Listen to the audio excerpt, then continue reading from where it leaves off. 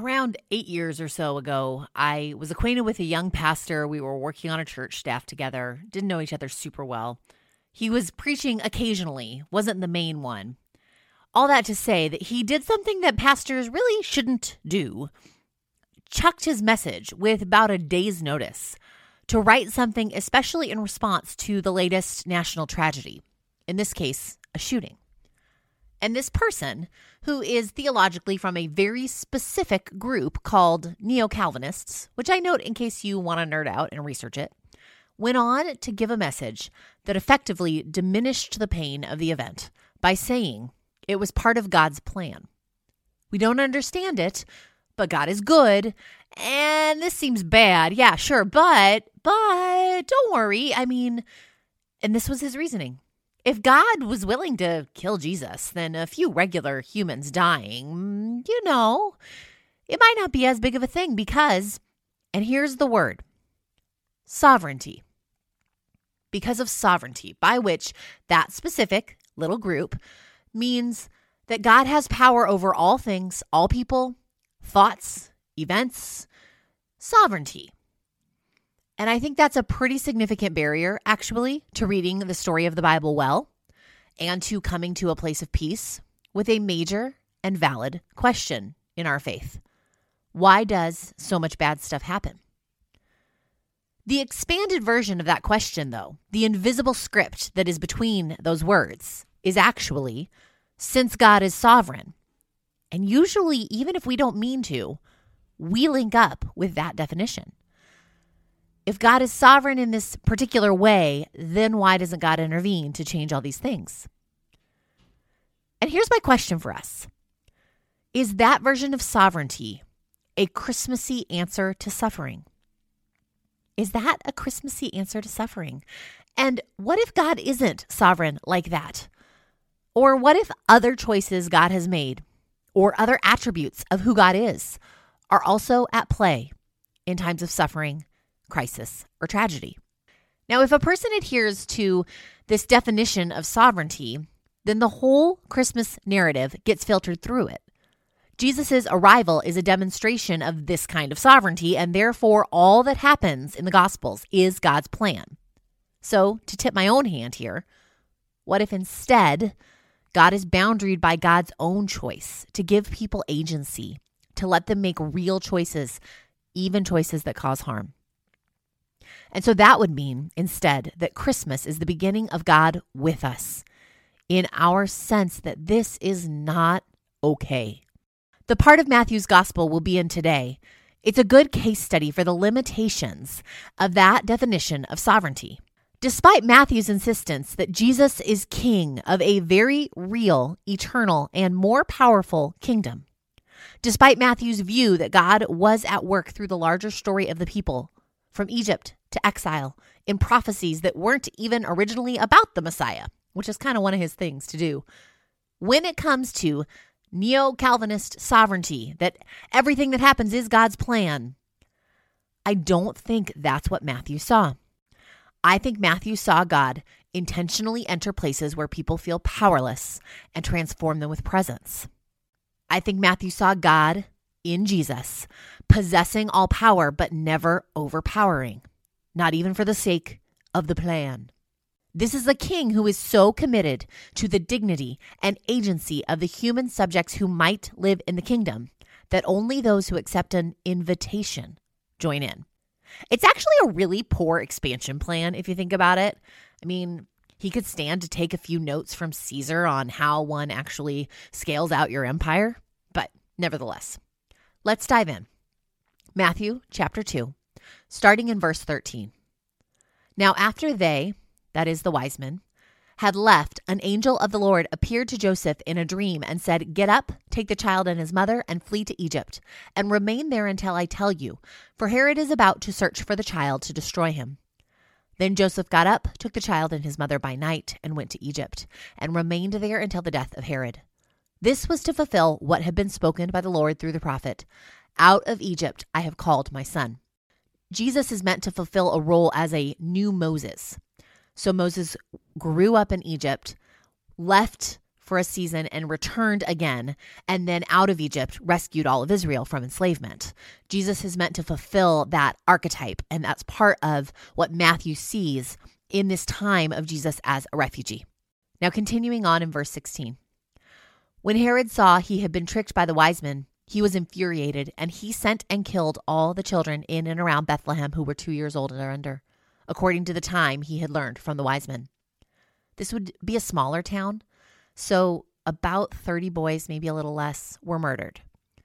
And I mention it because it explains why something this heinous isn't recorded in some other source. It wasn't large scale enough for the ancient world to have cross-referenced it. Now, this is also entirely in keeping with Herod's character, by the way. He had his sons murdered so that they wouldn't take power from him, as well as his wife for the same reason. He gave orders, and by all accounts, they weren't followed. But nevertheless, as he was dying, he gave orders to kill all the leaders of the area so that when he died, people would be crying at his funeral. This is not a problem for Herod. And this is what sin looks like. It looks like not just a man who makes these decisions, but also a worldview that power is everything and people are props to get and retain it. Verse 17. Then was fulfilled what had been spoken through the prophet Jeremiah. And he's quoting Jeremiah 31:15 here. A voice was heard in Ramah, wailing and loud lamentation, Rachel weeping for her children. She refused to be consoled because they are no more. Stanley Hauerwas writes, perhaps no event in the gospel more determinatively challenges the sentimental depiction of Christmas than the death of these children. Jesus is born into a world in which children are killed and continue to be killed to protect the power of tyrants. And Matthew just describes it all. It just happens. And he doesn't try to give it some sort of silver lining because it's the plan. It's there because this is our world. It happened because this is what power-hungry tyrants do, then and now. Though now they might manage to do it more subtly by, say, polluting your home so cancer rates spike, or food won't grow, or making the healthcare system such that maternal mortality rates spike for only your ethnic community. But it doesn't change the nature of what happens. Here's where Matthew splits from John Calvin, or at least from John Calvin's contemporary interpreters who are now the neo-Calvinists. See, Matthew sees the kingdom of heaven as an alternative to the kingdoms of earth. Matthew sees Jesus as an alternative to kings like Herod. But he's not surprised by the terrible, evil things that those kingdoms and their kings create. God in Christ is coming among the pain those kingdoms inflict and saying to the victims of them, God hasn't forgotten you. This isn't the end. Now, there are those whose idea of sovereignty or God's plan basically amounts to, it's okay because these kids died for Jesus. Nope. It's not okay. And they died because power-wielding, deeply selfish people did something evil. It's not okay. And that is why Jesus is here. To begin the remaking of the world so that everything realigns with God's goodness. Jesus came to inaugurate, to begin the kingdom of God among us here on earth. And he was and is king of that kingdom. When we see what Matthew saw, here is our king, then the chaotic, terrible, terrifying reactions around Jesus make a little more sense. Herod's murderous rage because a king is threatening his throne. And of course, later on in Jesus' life, being executed by rulers, both religious priests and Roman governors, it was a reaction to the threat of a different kingdom, a different king. This is the natural consequence of an unnatural world where people clamor for as much power as they can. How Jesus comes matters. And the methodology of the kingdom's arrival reflects the character of the king. The manner in which a kingdom expands reflects the character of the ruler. And so even in the work of healing all of sin's effects, God will respect the agency of those who are creating the wounds. And so I ask again, is sovereignty a Christmassy answer to suffering? I don't think so. Instead, consider Stanley Hauerwas again. He says, the gospel, The crucifixion and resurrection of Jesus is not a consolation for those whose children are murdered. Rather, those who would follow and worship Jesus are a challenge to those who would kill children. The gospel, the crucifixion and resurrection of Jesus, is not a consolation for those whose children are murdered. Rather, those who would follow and worship Jesus are a challenge to those who would kill children. I think we sometimes make sin too small. We narrow it down to a person's individual choices, sinful or saintly, and then we're stunned by its outworkings. We just never expected it to do all that it can do. We also sometimes make sovereignty too specific, that God is always the invisible puppet master behind the events of the world. But sin is a comprehensive force of destruction, and God really truly hands power over to humanity, really truly grants agency and choice to them. God's been doing it since creation, and God will continue to do it as the way in which this kingdom expands. People are invited in, but they're never forced. And you can't use the tools of sinful empires in order to expand a godly kingdom. Or try a different image on for size for a moment. Call back, if you will, the imagery from Jeremiah of paths, if you happen to remember when we were there. The image in that book is that God would give people the choice to walk down one of two paths, like a fork in the road. One path leads to God and to life and to flourishing for the world. The other path, where a person seeks protection or provision from some other no God, it will inevitably lead to injustice and destruction and death. But the deal is that the path leads where it leads. Those who walk it make the world they make. And if we have a beef with God, it isn't really that God didn't stop that other path from leading where it led, but rather that God would let people choose which way they walked at all. Dignifying people with choice and agency, it's core to God's relationship with humanity. And in Matthew, it will mean that the kingdom of God is invitational, but never coerced. In the rest of the world, it will mean that people can build other kingdoms around other values that will bring terrible, awful things to reality. So for Herod, this is where the path to power leads. You kill babies.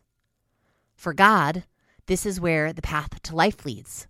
Submitting yourself to the tumultuous experience of being a refugee, fleeing for your life with a price on your head. That construct of sovereignty, of God puppeting us invisibly from heaven so that every detail of history is God's plan in action, it's not actually a tenet of our faith. It's an add-on by some medieval European men who then backfill the story of Scripture to make it fit. Nowadays, it's bolstered by a few celebrity pastors with really good social media skills. And so as we close, I don't have a different definition of sovereignty for us. I don't think we should redefine it. I think we should practice ditching it. God's very character is generous and dignifying of humanity. God will not coerce people into loving or following God. And given those pillars, terrible things will happen at the hands of those who choose to walk a different path. God does not actually get God's way all the time because God won't violate the agency given to us. It's part of how we're loved. At Christmas, Christ then begins his life in a role that will be incredibly important to who he is, the suffering servant, suffering as a refugee, suffering with the world, suffering as part of what it means to come among us. And Christ's faithfulness as suffering servant is what ultimately will bring life and healing to all things. As I close, I'm going to read from N.T. Wright, who says, "No point in arriving in comfort when the world is in misery. No point in having an easy life when the world suffers violence and injustice. If he is to be Emmanuel, God with us, he must be where the pain is. And Jesus, we thank you that you are. Amen."